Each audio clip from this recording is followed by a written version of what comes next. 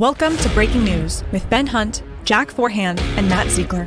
Before we start, let me remind you what the show is not. Breaking News is not a show about fact-checking. Breaking News is not a show about saying whose bias is the one and only correct bias. And Breaking News is definitely not a show about calling out fake news. Breaking News is a show where we look at today's top stories and have a conversation around our favorite critical question, why am I reading this now?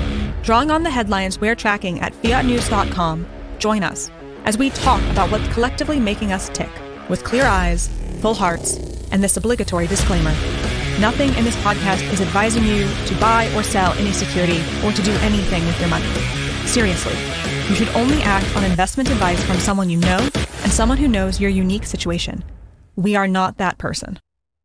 Hi, and welcome back to Breaking News, where the headlines aren't the news, but the narratives and nudges, they're the stories that we're here to discuss. I'm joined as always by Jack Forehand and Ben Hunt. Wave hello, guys.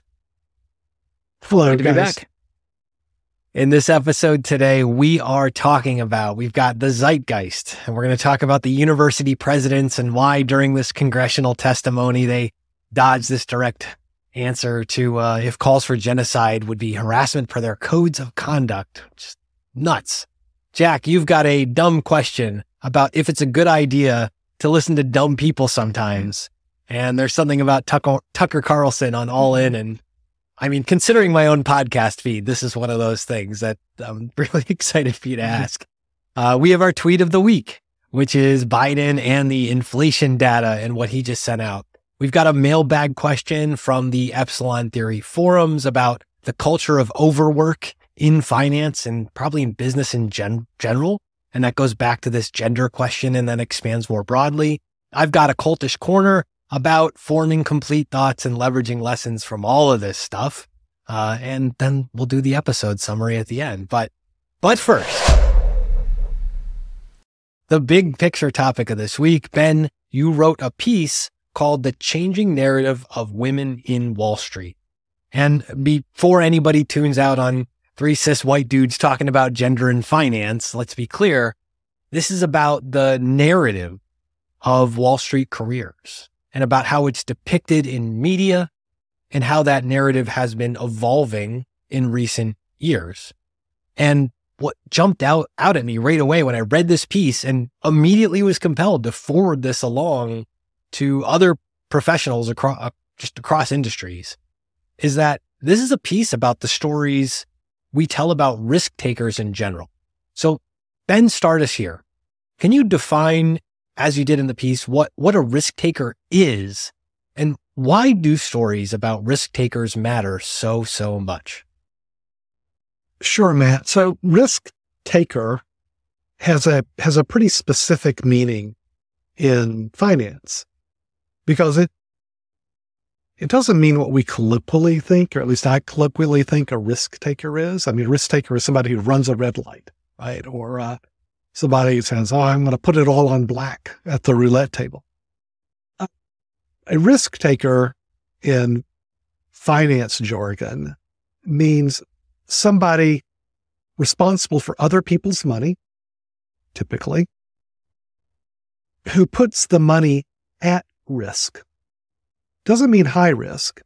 It means I'm going to try to get a return for you. I want to do something discretionary. I've got an idea. I'm a trader. I'm a portfolio manager. I'm an analyst who thinks this is what you should do. I'm an investment banker. I'm an advisor who says this is how we should allocate your money.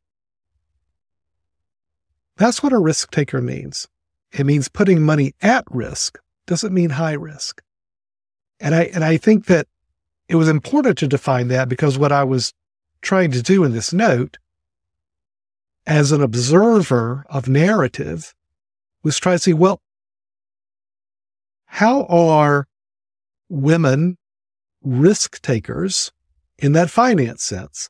How are they portrayed out of Hollywood, right? Movies, television shows, just how are they portrayed? That's what the note is about.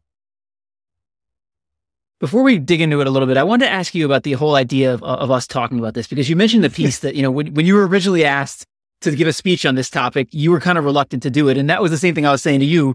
before we started recording. Like I had this feeling of like, does anyone care about my opinion on this? Should I have an opinion on this? Like, how do you think through that?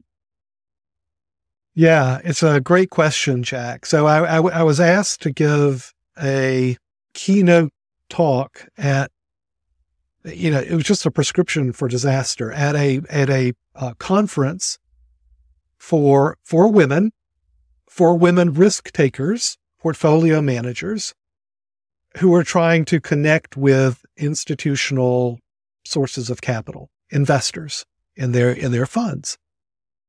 It's a program, it's a group run by called 100 Women in Wall Street.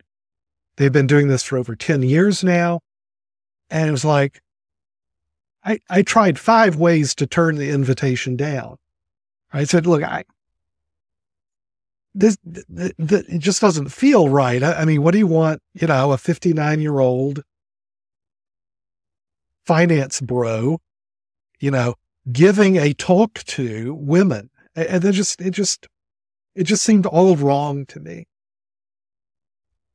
But the invitation came because some of the organizers of the conference had heard a talk that I'd given about the role of storytelling in our lives, the role of narratives. And when I started working on this topic, what came to me is that there's no way I'm going to give a talk about my opinion about women on Wall Street or the obstacles they have or what, I mean, who cares, right? But what I decided I could do, I think, if not uniquely, I think especially well, is present observations, right? Not opinions, not try to give, when I've interviewed women, come on. But I do have, I think, expertise quite separate from my age, quite separate from my Y chromosome at evaluating narratives, the way in which, in this case, women, female risk takers, have been portrayed by Hollywood. So by keeping that as my sole focus and not allowing myself to, or as much as I can, not allow myself to get, into the ego thing of, well, let me tell you a thing or two. I thought I was able to find some ground that I could stand on, to make it a meaningful experience for the audience. Yeah, getting into this idea of how women are depicted, you delineated in the article between pre-2016 and post-2016. And, I had a pretty good idea that women were not depicted as risk takers in movies just from seeing movies, but I didn't have an idea to the degree it is. And so you wrote in the article, there's not one female portfolio, this is pre-2016, there's not one female portfolio manager or trader or allocator or analyst or investment banker, someone whose job is to put other people's money at risk in any dramatic movie or television series prior to 2016 of which I am aware. Yeah. And that's pretty crazy. It is crazy. I mean, one thing that's interesting to me is that there aren't a lot of movies or TV shows about Wall Street, period. Right? I mean, you've got really the first one in kind of modern context is in fact Wall Street, right? Kirk Douglas, Charlie Sheen, Oliver Stone directed. That's 1988, I think. I mean, and we got Greed is Good and a bunch of jokes, right? Right. That's all anybody remembers of that movie. Right. It's still a great movie, but yeah. And I want to come back to Wall Street though, ultimately, because they're the movies that I think have had a lasting impact about Wall Street, period, have a dramatic tension for the protagonist. In Wall Street, it's the Charlie Sheen character, that they are seduced, they are corrupted by Wall Street. And I want to come back to that idea.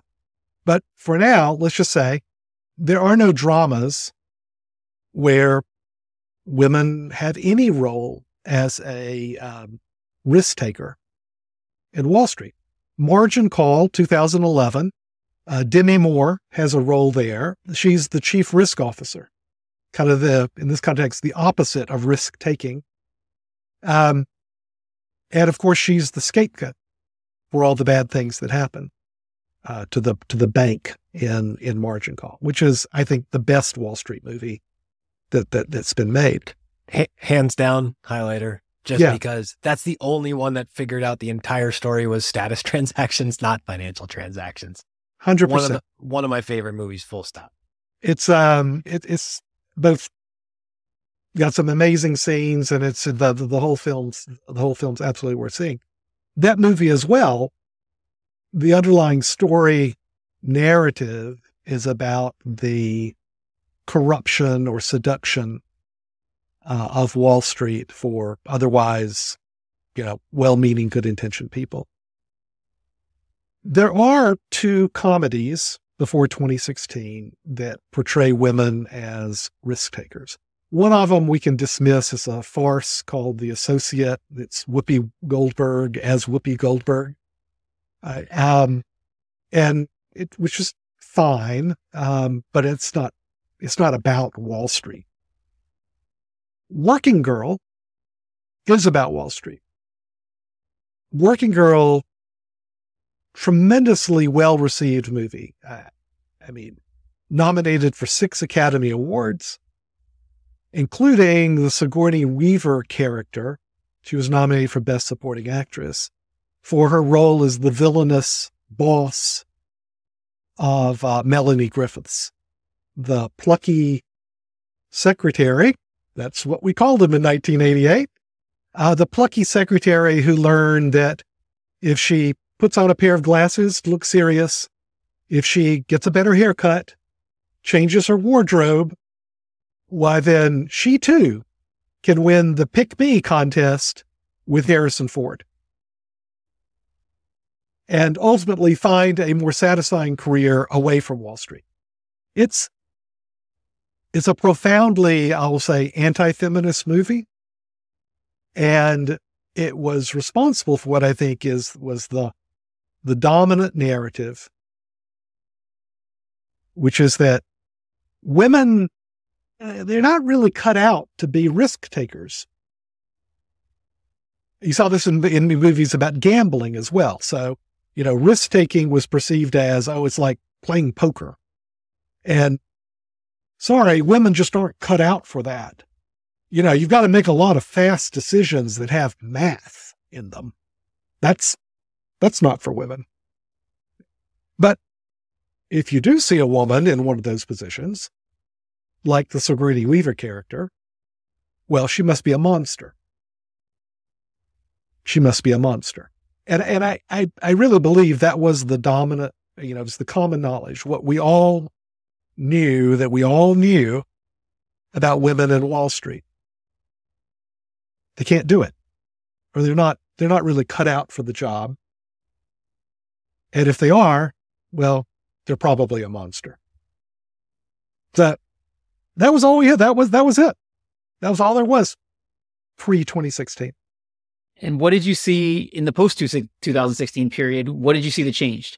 Well, 2016 is the demarcation line because that's when this movie called Equity was released. A movie written by women, 3 women, produced by a woman, one of the authors, starring women, including 2 of the writers, and directed by a woman. Yeah. Trifecta plus 1. It's a good, I'll call it little movie. And I mean little in a non-pejorative sense. The movie did $1.7 million in box office. That's $1,700,000. Right? I saw it on an airplane. I've had some feedback from other people who've seen the movie, and so far we've all seen it on an airplane.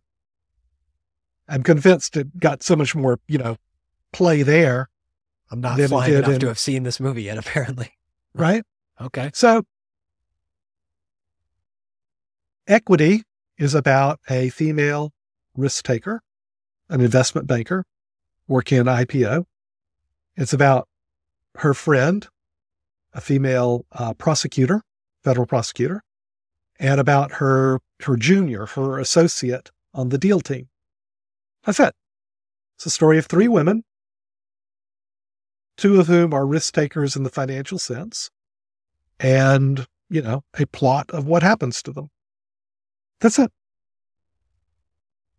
Post this movie, Equity, you got shows like Billions, which was also started in 2016, ran just through this year, through 2023. And I think it was the second season, they introduced a non-binary but coded female character played by Asia Kate Dillon. Fantastically written character, I think. We can come back to that if you like. 2 years later, they introduced another reasonably prominent character, an analyst named Ryan, played by Eva Victor. To be clear, right? So going back to the question, what's a risk taker? If you're a lawyer, you're not a risk taker. If you're a performance coach / shrink, like, one of the main characters on Billions, you're not a risk taker. So when all this analysis, we're talking about how are women who take risks with other people's money, how are they portrayed?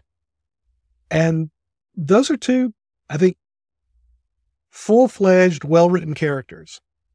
And what's most notable about them, and this is the same with the characters in Equity, is that there's no longer this presence that women can't do the job.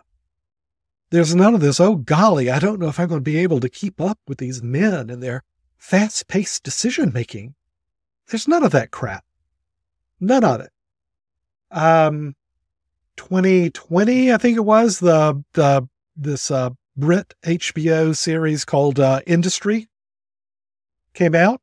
It's got, the two most prominent roles there are young, junior, but female risk takers. This year, there's a movie called Fair Play. Actually, just came out a few months ago. It's about a woman getting a promotion at her hedge fund into a portfolio manager role above her boyfriend. And it's a very interesting movie.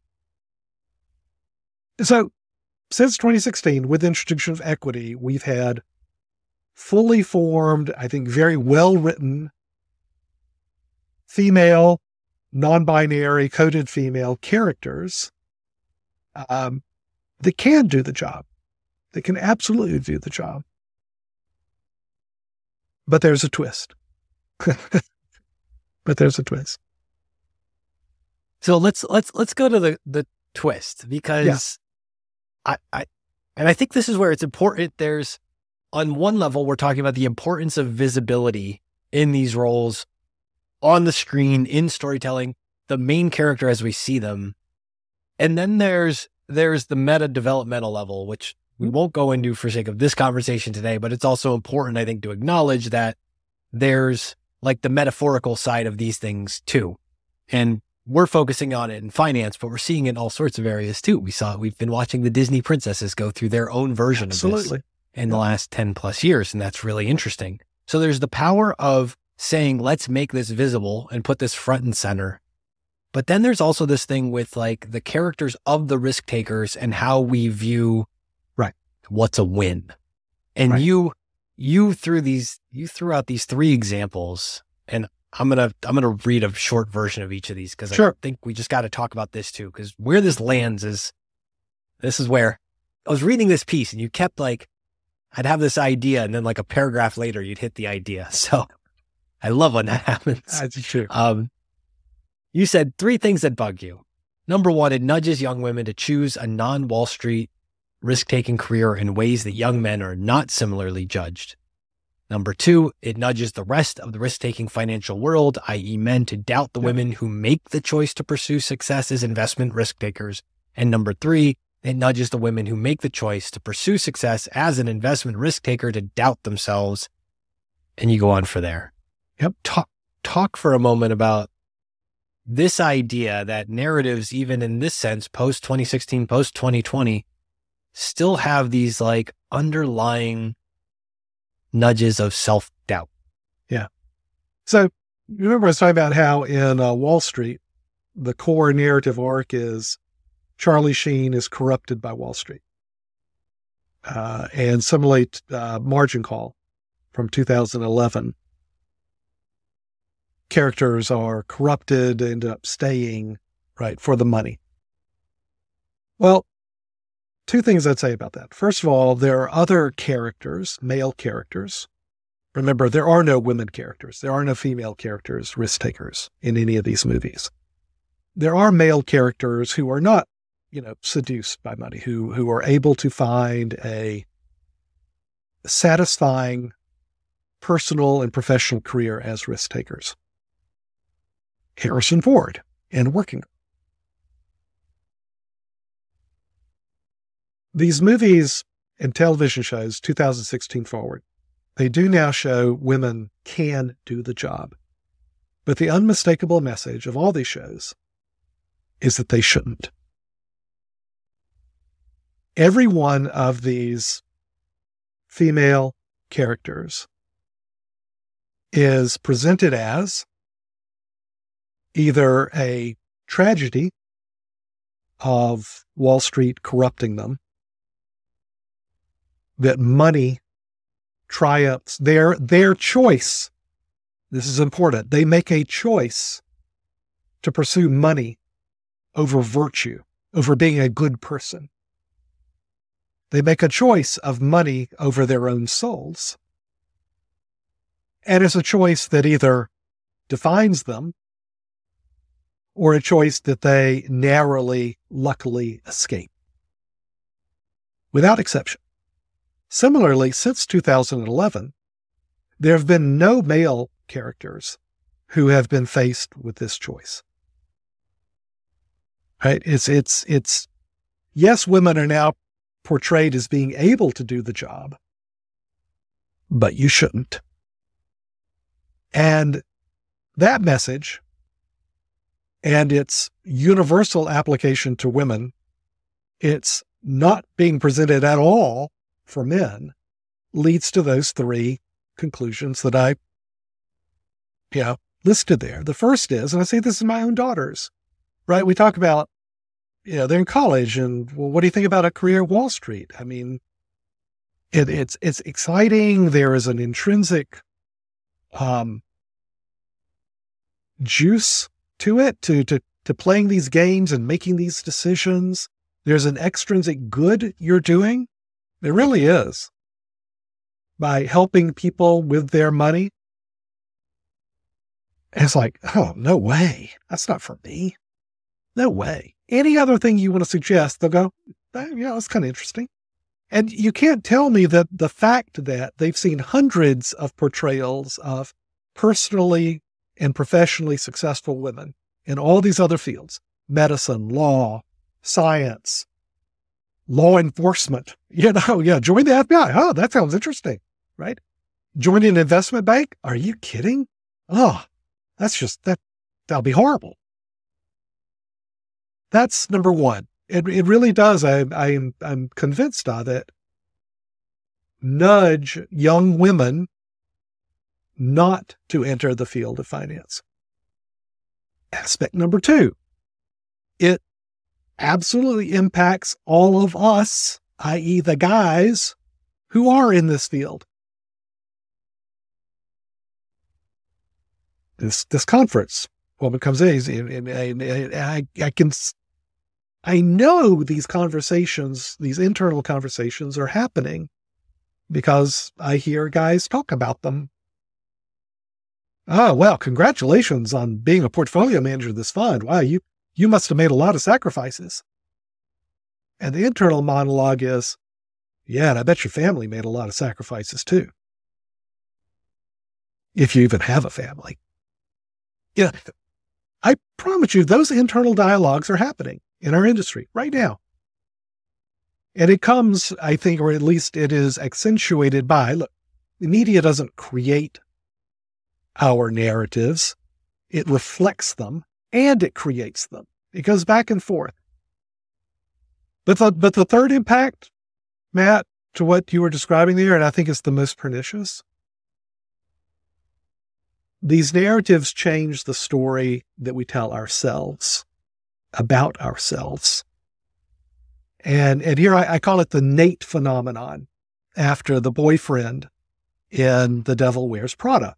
Which is the one you beat me to, because I thought for sure in an investment piece, I was like, this is The Devil Wears Prada over and over again in this story. And then you took it there. And I love that you called it the Nate phenomena. Tell us about dear, dear boyfriend Nate. Right. Nate's the boyfriend. Nate's the boyfriend. He's played by Adrian Grenier. Andy, the protagonist here, played by Anne Hathaway. So to recap the story, if you haven't seen the movie, and probably seen the movie. Spoiler alerts. Spoiler alerts, right? So Andy, Anne Hathaway, she gets a job. She wants to be in journalism, but she takes a job at the fashion magazine that's run by the ostensible villain, Meryl Streep. Channeling Anna Wintour, the, longtime managing editor of Vogue magazine. So Miranda Priestley is her character, the Meryl Streep character. And she's supposedly the villain. She's not the villain.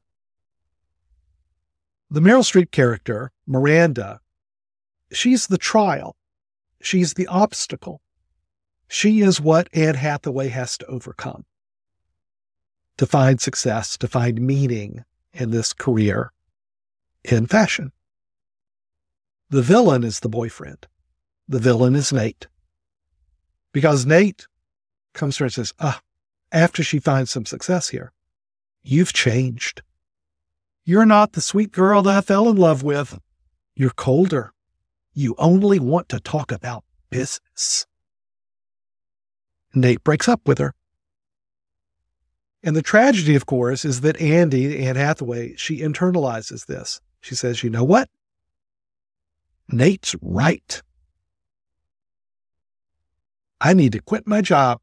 I need to find another lesser job so that I can be the old person that I was. And with that, then, she reconnects with Nate. And maybe they start getting their relationship back on track. Maybe he'll take her back. And then, and only then, can Anne Hathaway's character be happy. Nate's the villain here. Now, here's what's I got to say this, though, before we talk about this anymore. I am so supportive of anyone who wants to make the decisions that the Anne Hathaway character did. I am so in favor of people pursuing what makes them happy. And that can, in fact, mean I'm going to do a different job. I'm going to do no job at all. Success in a professional setting is not a prerequisite. It's not a requirement. It's not anything for your personal happiness or life. If you want to make those decisions, I am so supportive of that. But Andy, the Anne Hathaway character, she's a story. She's a constructed story designed to make you like this movie and give money and attention to the owners of this movie. And what really bugs me is the universality of these messages, these stories that are presented to women, that this is the choice you should make. That's what bugs me. The point inside of it that I feel obligated to say as a lover of narrative and craft is that so it's important that we understand these variables so that when we're encountering a story like this, we see it. We have to see the Nate character and that this forces a different path for the Andy character, for the main character, that the villain might not be where the story is telling you the villain is. And it's important to see that because it's okay to look at a movie like this or a story like this and say, like, I don't like this, or I don't like this, the way that this tension resolves. And it's okay to like challenge these narratives and these stories and point them out. And the redemptive arc inside of this, and I'm not cheating. I'm not trying to get two cultish corners out of this one. But do you know who Lauren Weisberger is? Do you know this name? No, I don't. Okay. No. Okay.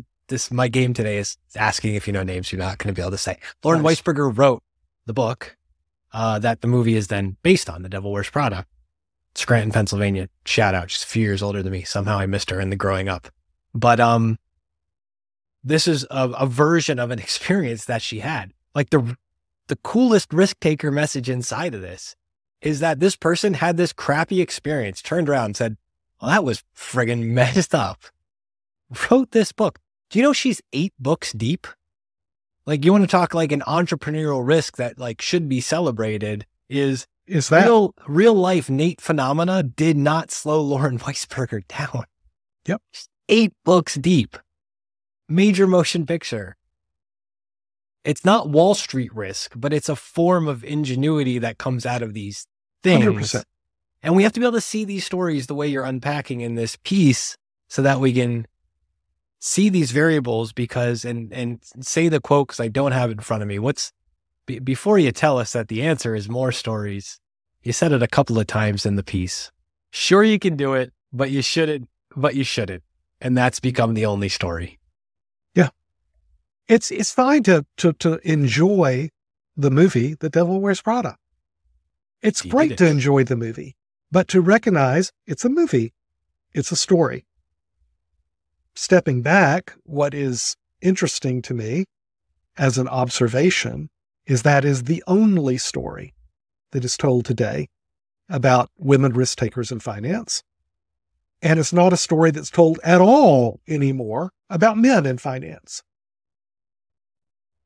We need more stories because it's human nature to take stories as a model for our own decisions and our own behavior. I want to say, it's fine. It's great to make a real life decision like Andy did. But make it because it's your story, not because you're simply modeling the only set of stories you know. That's why I think we need more stories, more lived experiences by women about women, by men about women, by men about men, by women about men, and all variations and all different scales of menness and womanness you want to use. Right? We just need so many more stories by so many more voices because we use them as models. I want to have as many models from stories as possible. And that's what I think the answer is. And this has been such like the biggest thing I've learned from doing this podcast is this. Like, I didn't watch that movie and think Nate was the villain.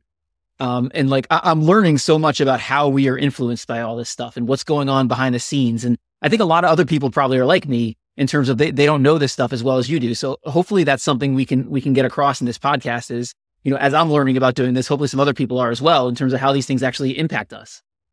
Jack, if we don't make you sob watching the guy bury the dog in margin call before the holidays, we failed you. Yeah, absolutely. Absolutely right.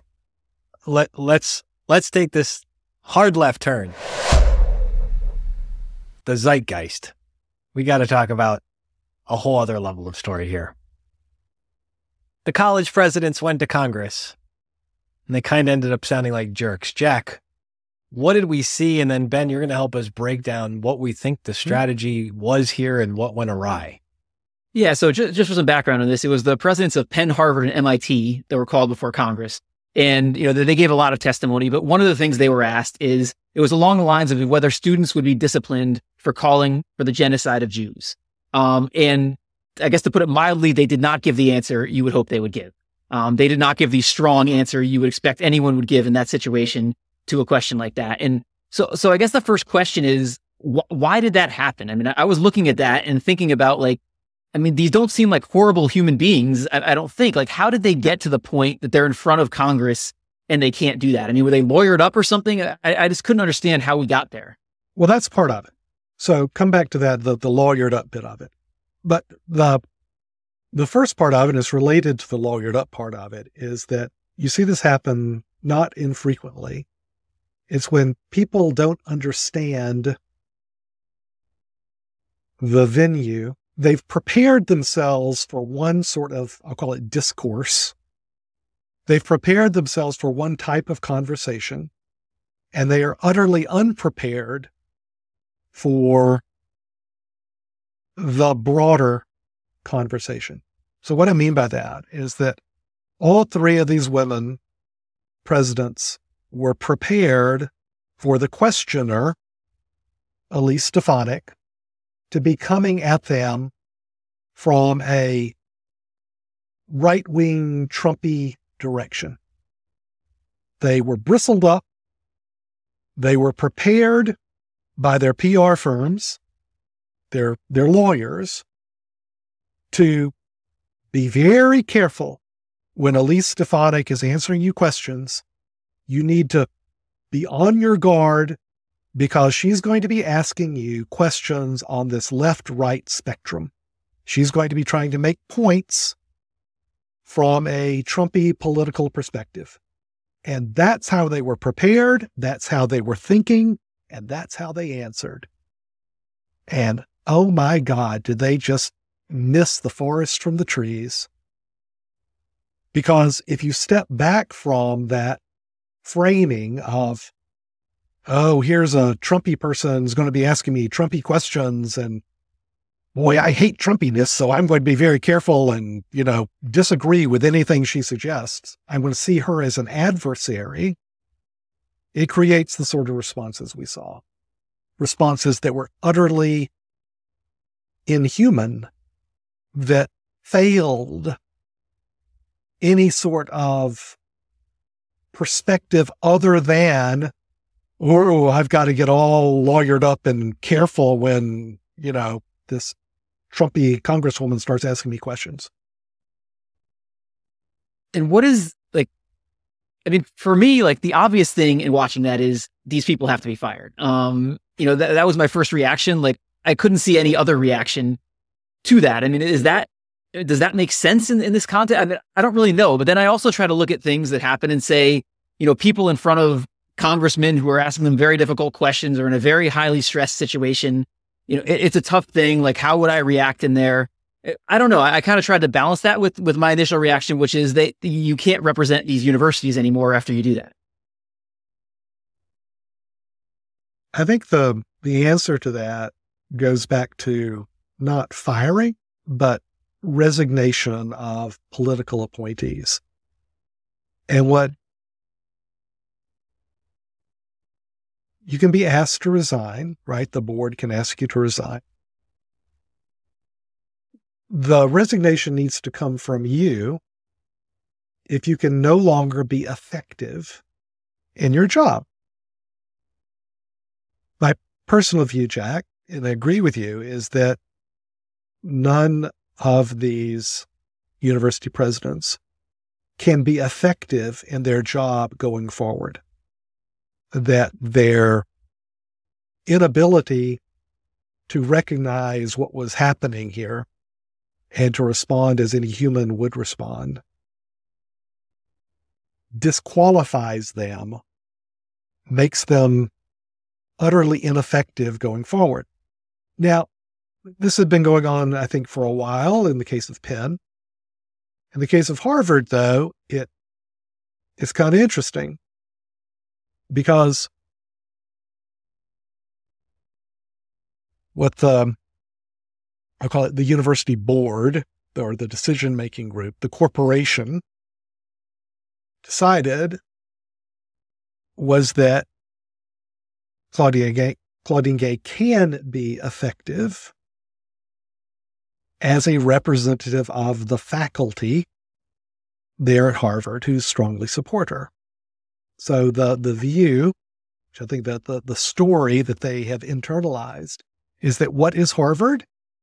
It's the faculty. That is Harvard.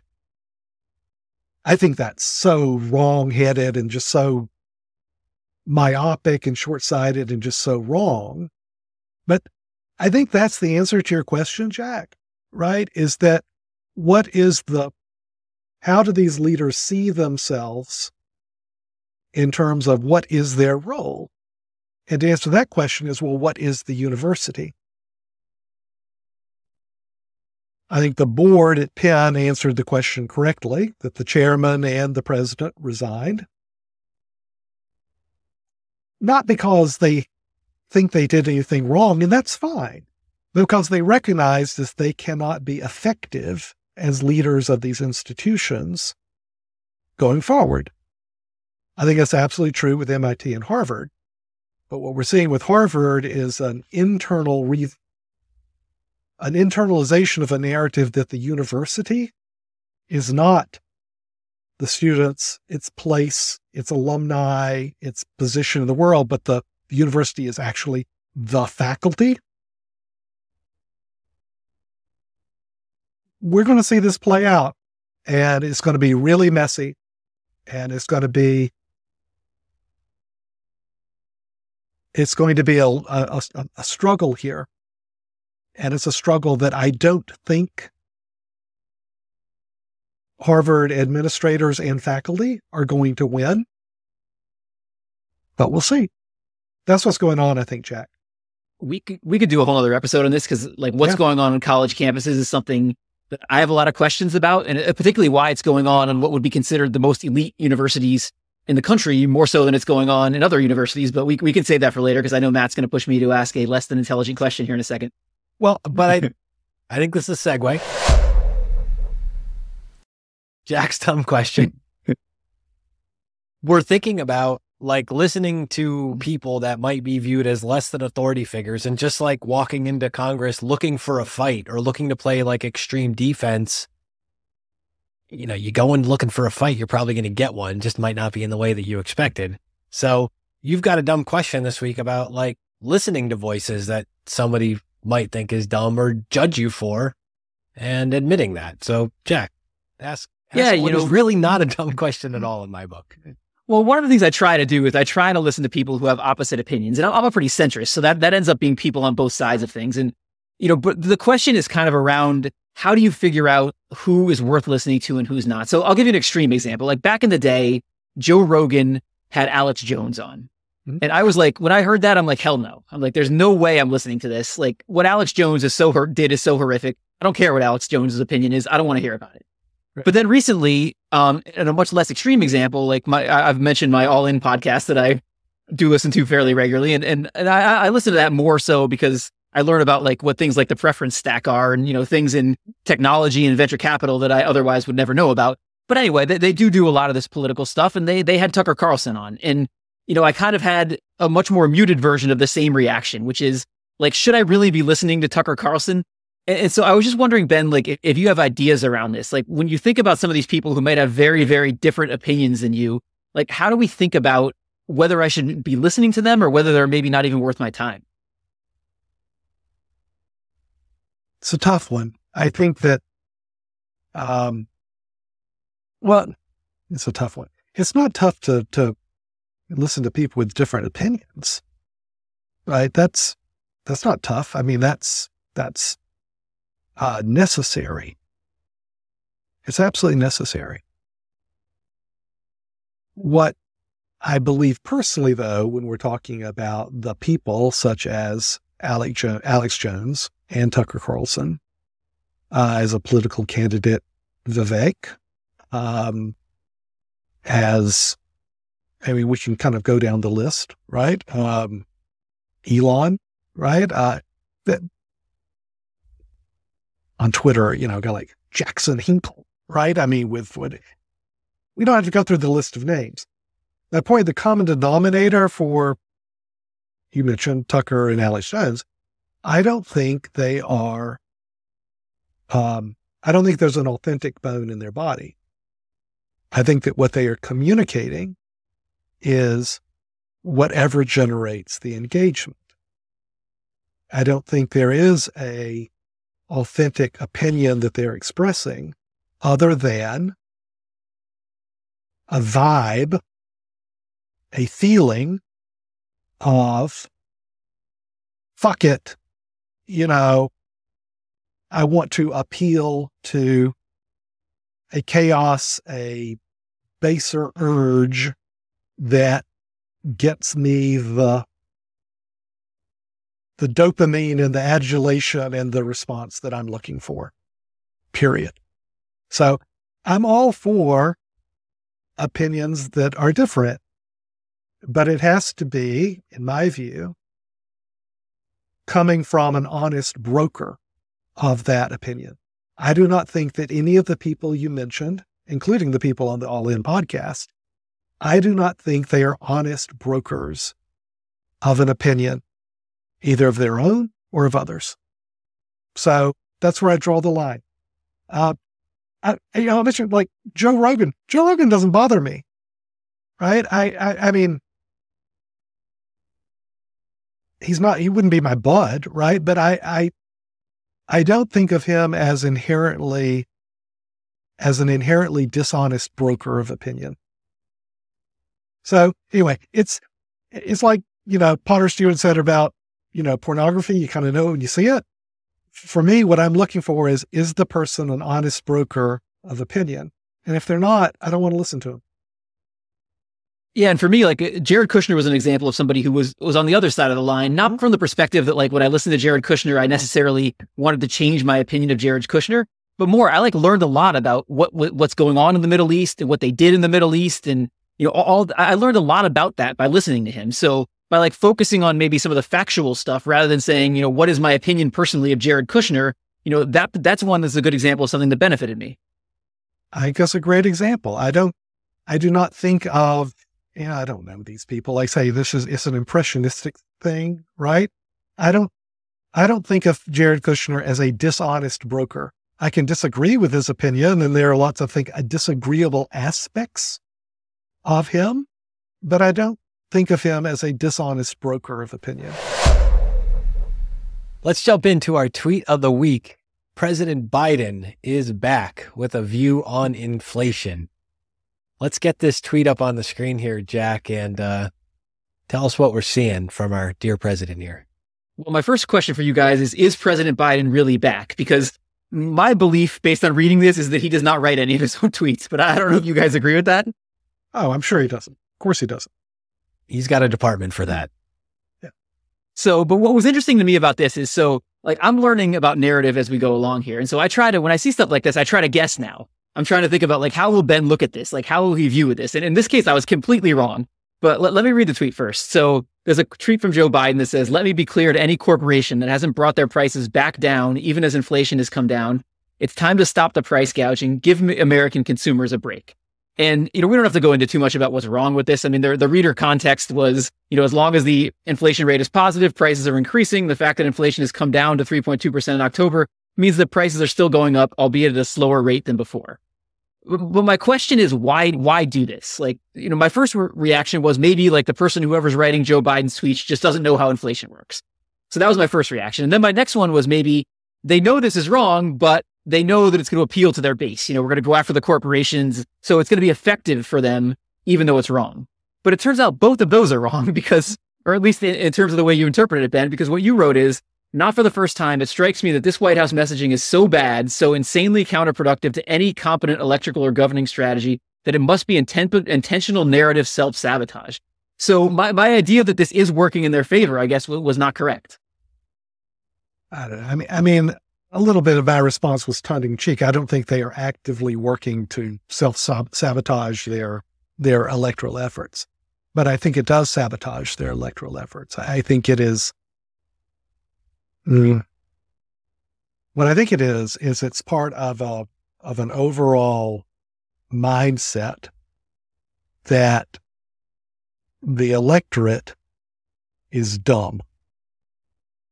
The electorate is dumb. And that we can say whatever dumb things we want, and it will mold the electorate like clay. And I really do think that's wrong. I think it is so, there's an inauthenticity to it. There is a treatment of voters as instruments. There's a presentation of opinion, not because you actually believe what you're saying, but because you think it will have effects on people. And I think it's so damaging. I think it's so counterproductive. I think it is so obviously inauthentic. It just reeks of, let me choose a talking point that will, have this impact. I think that happens a lot, but I think it's actually done in an artful way by Hollywood, for example, and some of the examples we were giving. This was so blatantly and unartfully done that I think it becomes self-sabotage and counterproductive. That was my reaction.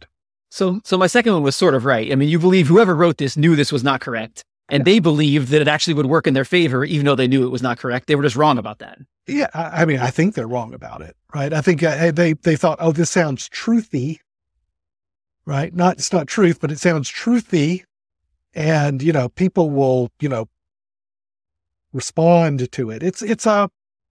It's an old person's idea of how you should use social media, even though I think it was probably written by a 20-something staffer. There you go. So let's jump into the mailbag. We got a great question from the Epsilon Theory forum this week. Yep. And there's so many good conversations. If you're at all considering, go to epsilontheory.com. Check out the subscriptions. The conversations in the forum are second to none. I'm a longstanding member. The people you'll meet and talk to here, just come join us. It's the best $20 a month you'll ever spend. Seriously. So M had a really excellent comment to Ben, to your post. Jack, do you want to read it? Do you have it up in front of you, or can we put it on the screen? Yeah, I can say, I'll put it up on the screen as well. So the comment was, so the question for me is not, how do we get more women to stick with the career, but rather, how do you temper the insane culture of overwork in this sector so that the perceived costs are not so startlingly high? What I loved about M's post is that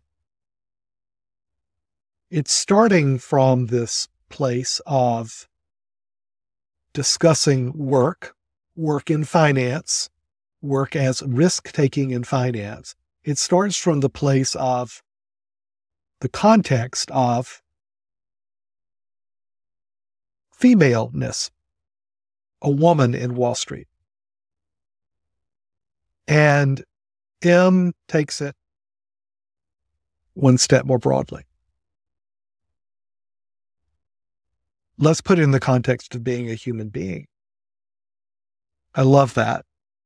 I just love that, because the observations that I was making about narrative around women on Wall Street, that's one thing. There are elements of that, Matt, you mentioned this earlier. Let's talk about women in other fields as well. What M is saying, all right, let's talk about men and women in Wall Street. I just love that so much, right? Because I think that what also bugs me, right, is that it wasn't just that there's this universal portrayal of you can do it, but you shouldn't about women. It was that's disappeared as a conversation to have about men. We should be talking about men and women. You can do it, but should you? Because, look, you guys, you've been in this business as well as me. There is absolutely a soul-destroying dimension to managing other people's money for profit. There absolutely is. It's only one story, right? It's not the story as it's being presented for women,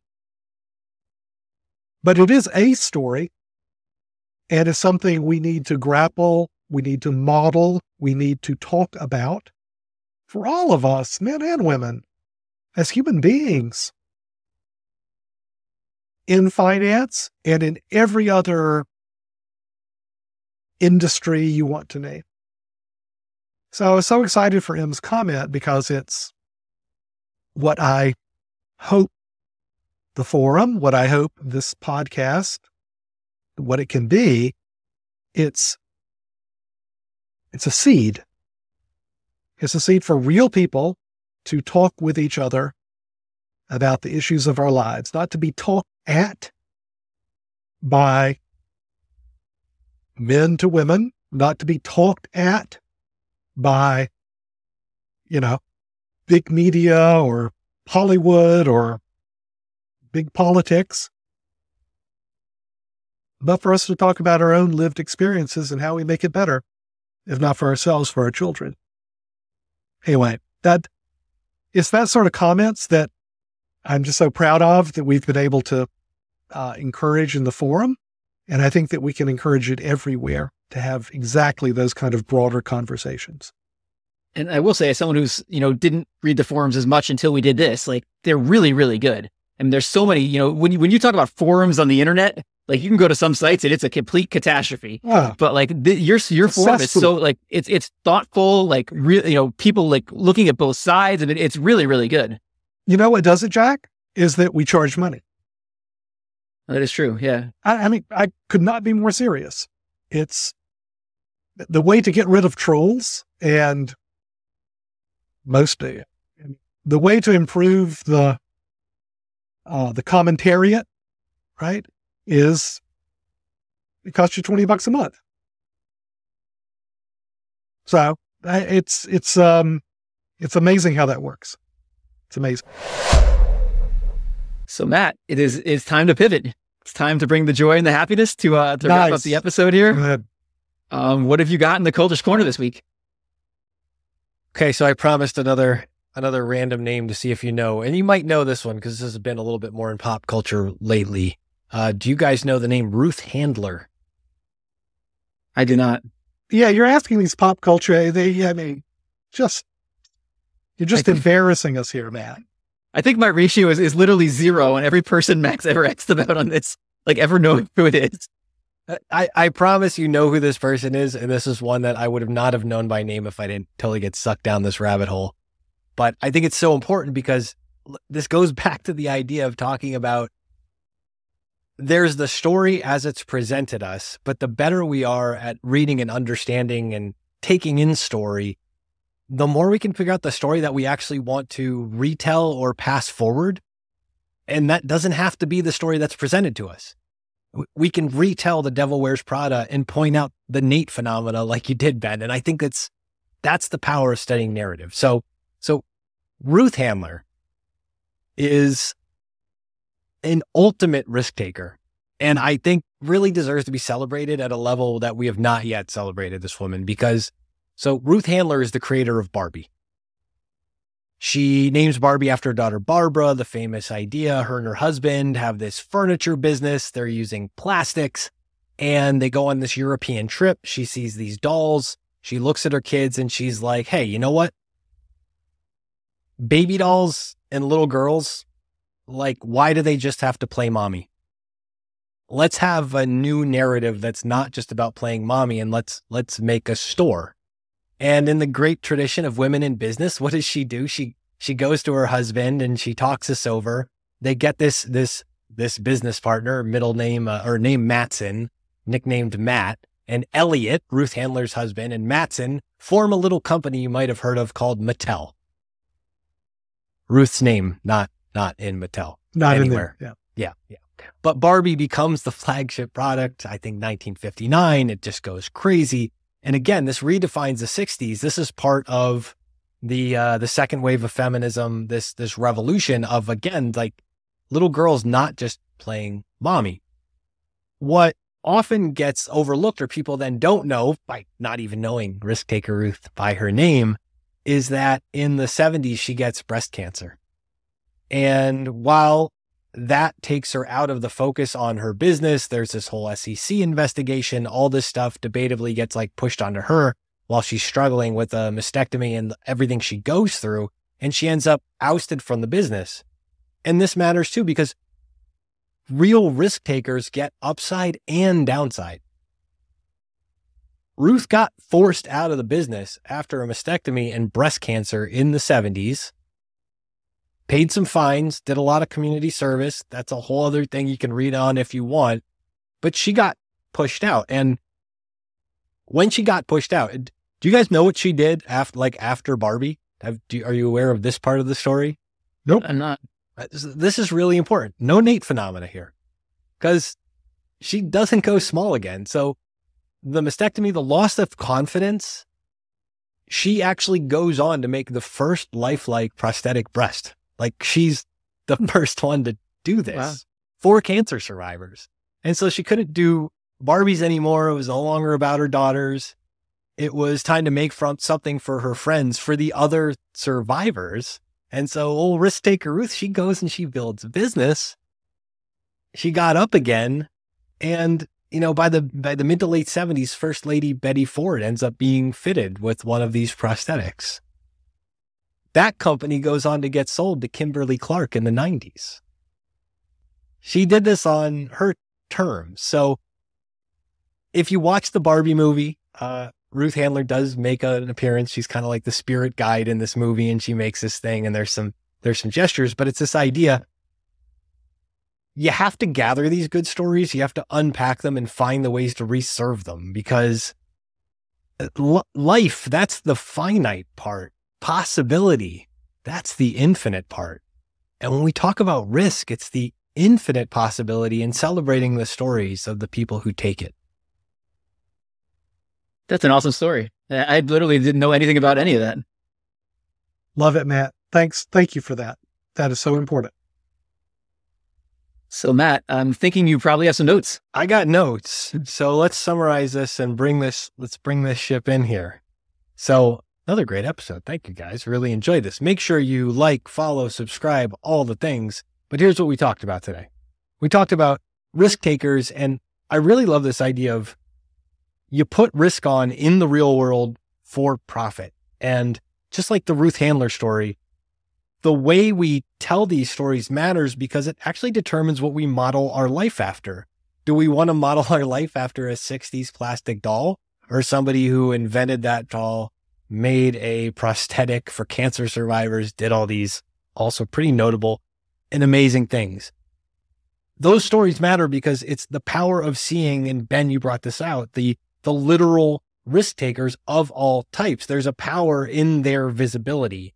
And that's what we see this flip happen of some risk taking to a different way of looking at it in the visibility of those risk takers as they're depicted, and the notable absence of female risk takers who stay in the game, for lack of a better word. Inside of this too, it's important that we see the villains in order to find the heroes. And it's not just the heroes we want, it's the heroes we need. Because it's okay for Andy in A Devil Wears Prada to choose happy, that's okay.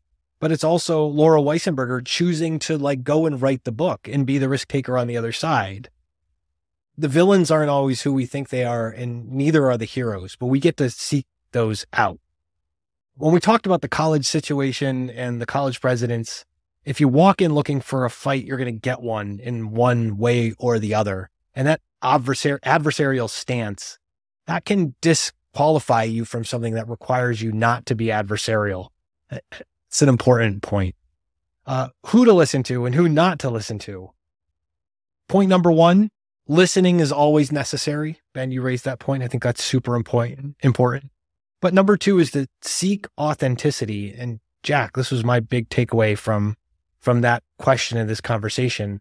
Looking for this honest broker of opinion idea in someone who you don't want to judge as a character, to use the story language, but you want to judge them by their character, by what they show over time in their actions.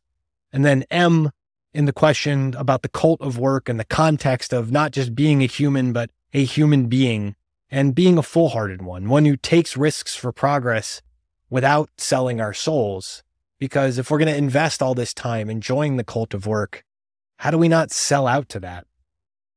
And I think this is where I want to land this. And it was the point you made about this, Ben. It's this idea of plant a seed and sell a seed. Sure, make your profit, do your thing. But planting the seed is to take a risk. It's to put it in the ground and see if you can grow something. And if you can't, the whole point is to help someone else do the same. You grow the plant and you have a new seed, you have a new harvest, and now help someone else plant it. And when we're talking about narrative in this way, we're talking about stories as seeds.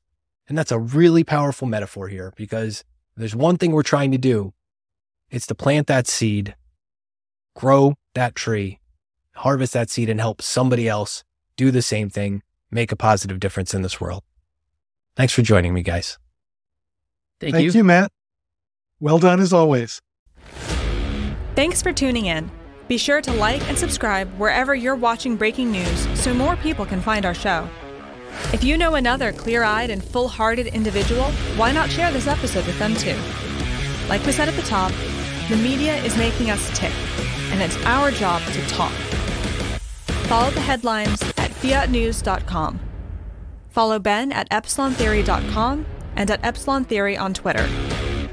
Follow Jack at validiacapital.com and at Practical Quant on Twitter. Follow Matt at sunpointinvestments.com, cultishcreative.com, and at cultishcreative on Twitter.